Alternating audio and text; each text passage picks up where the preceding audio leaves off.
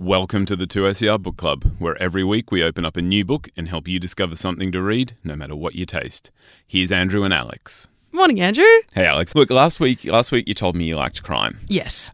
So crime isn't normally something that I dive deep into. Okay. Probably a good thing. For starters, it's early. Criminals, traditionally, except for the white-collar ones, not getting up early. But Fair enough. As it happens, I had a bit more crime for you, so I thought I'd bring it you. in. So this is a new book by Garry Disher.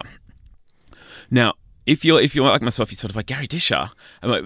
We probably should have known his name before now, but I've discovered him with this new novel that he's got. It's called Peace.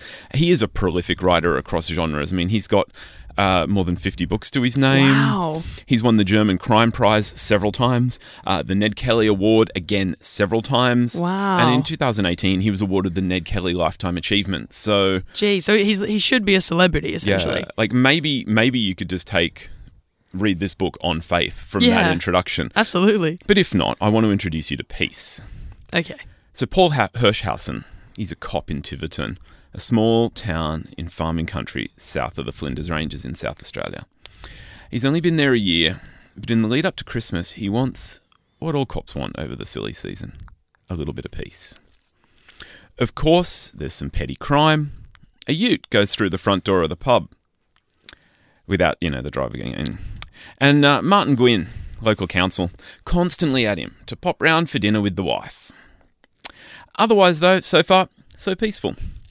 Then, on his rounds one morning, Hirsch encounters a distressed horse.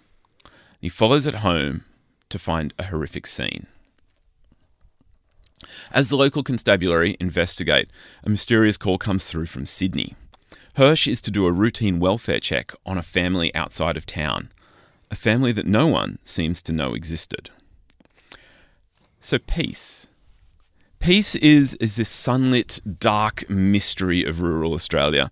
The town of Tiverton and its surrounds are an idyllic local community. No, it's drought. They're actually a drought-stricken community, as most of rural Australia is. But there's that kind of like small town, not fetishization, but like idealization, right? Only two people in the middle of Sydney Correct. right now could fetishize. Yep. We're fetishizing small town Australia. Yes, exactly. But there is this sense of community about it, but it's viewed at a slightly off-kilter angle through the eyes of Constable Hirschhausen.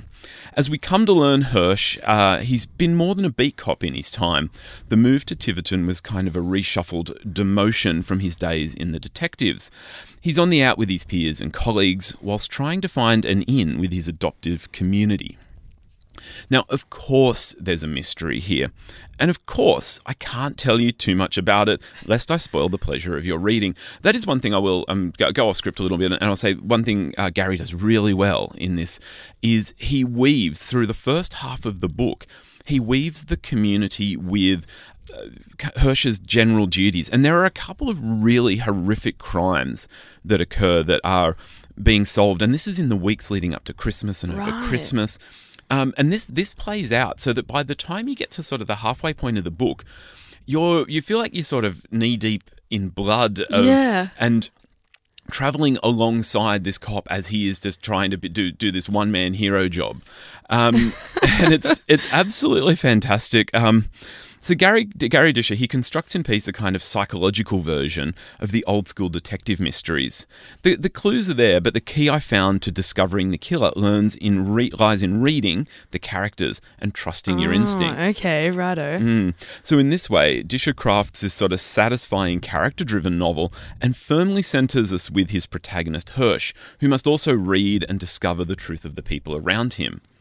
I loved the Christmas time setting for Peace. Yeah, it's such an interesting time to kind of pick for a crime in a rural town. Okay, you may think. Well, I think anyway. There's actually a big tradition of writing murder and mayhem in the holidays. I've actually been really fascinated by it more recently.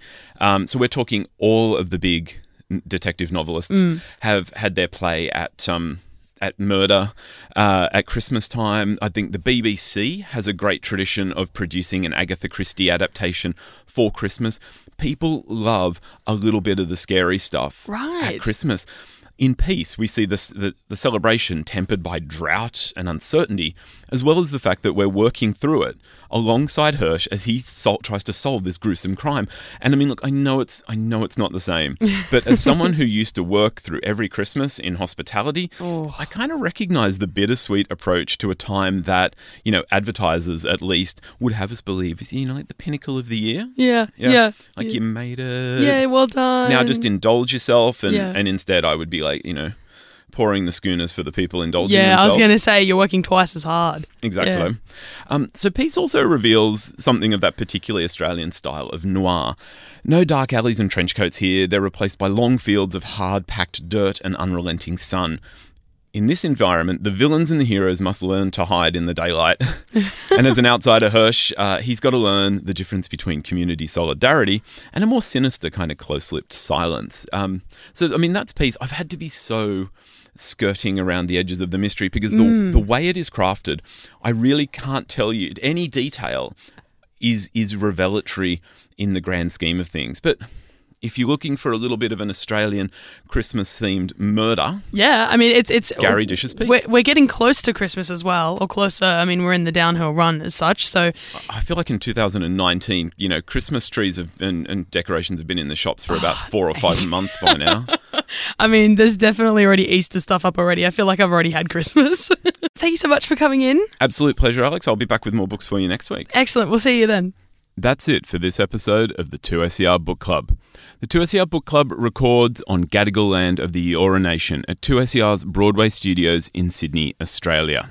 The show is produced and presented by Alex James and Andrew Popel. If you want more books from 2SER, why not check out the Final Draft Great Conversations podcast or the Death of the Reader podcast. You'll find those and other great 2SER podcasts wherever you listen to your podcasts. My name is Andrew Popel, and I will be back with more books for you on 2SER next time. Till then, happy reading.